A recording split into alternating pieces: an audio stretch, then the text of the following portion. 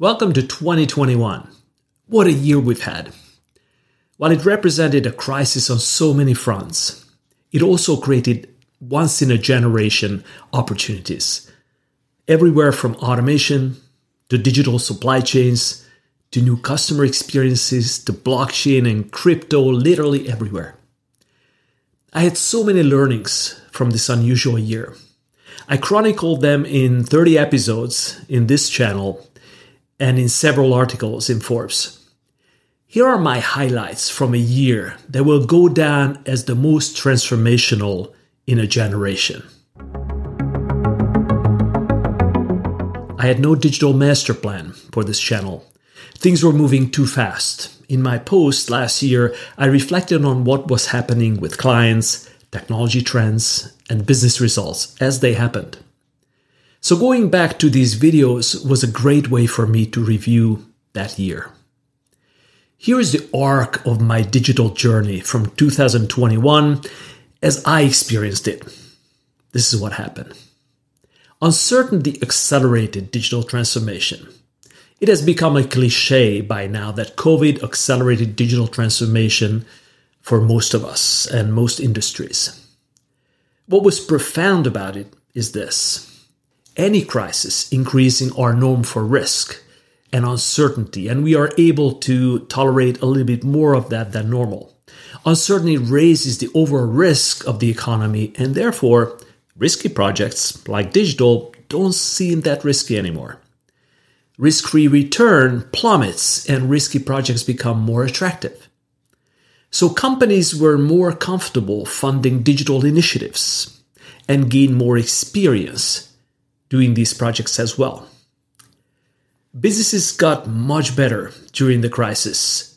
With all the disruption of the last 2 years, the sick population, supply chain problems, government interventions, and transportation issues, businesses and the economy actually got better. Whether it is correlation or causation, digital transformation in the crisis coincided with a massive economic boom and unprecedented labor market. Surveys mid-last year showed that digital transformation played a key role in the crisis and in the crisis response. 2/3 of the businesses were better off. Employee productivity increased massively. Hundreds of billions of dollars were invested in digital transformation in various areas of the economy. Companies in one survey reported 15% growth in revenues and 24% reduction in cost. Massive economic and stock market boom followed, with unfilled job openings at one point in the US reaching 10 million. With all the economic success, business focus also changed. Increasingly, the back-office automation and optimization gave way to better digital and mobile experience and more optimized and effective supply chain systems. Companies developed a digital-first mindset. As digital projects got underway, businesses learned what worked and what didn't. Those that got the most success with their transformation realized that they have a once-in-a-generation opportunity to leapfrog their competition and get a competitive edge. They adopted a digital-first mindset. Many businesses realized that digital is not just technology. It is an opportunity to redefine their fundamental business model, how they interact with their customers and suppliers, the type of products they bring to market, and how they adjust pricing and offerings based on market feedback. Some companies got really good at this. If digital is a business model, then it was not enough to digitize existing functions, but change the processes and scale them in a fundamental new way. Under pressure of the crisis, it was easy to measure success. Digitized processes outperformed old analog processes. The C-suite often took ownership of the digital programs as one of their top initiatives for survival or outperformance. And those that missed the trend, an unprecedented number of businesses failed to innovate and were left behind. The crisis created a bigger gap between digital leaders and followers than ever before, even in the same industries. This year was not business as usual. It was not a linear year. Things were accelerating. And due to this digital acceleration, leaders increased their lead even more and laggers fell further behind. There were companies that used to subscribe to the fast follower mantra, letting others take high-risk experiments and them follow once the path is clear. In 2021, the fast follower strategy collapsed. Fast followers fell far behind. Laggers lost access to the best talent in a tight labor market.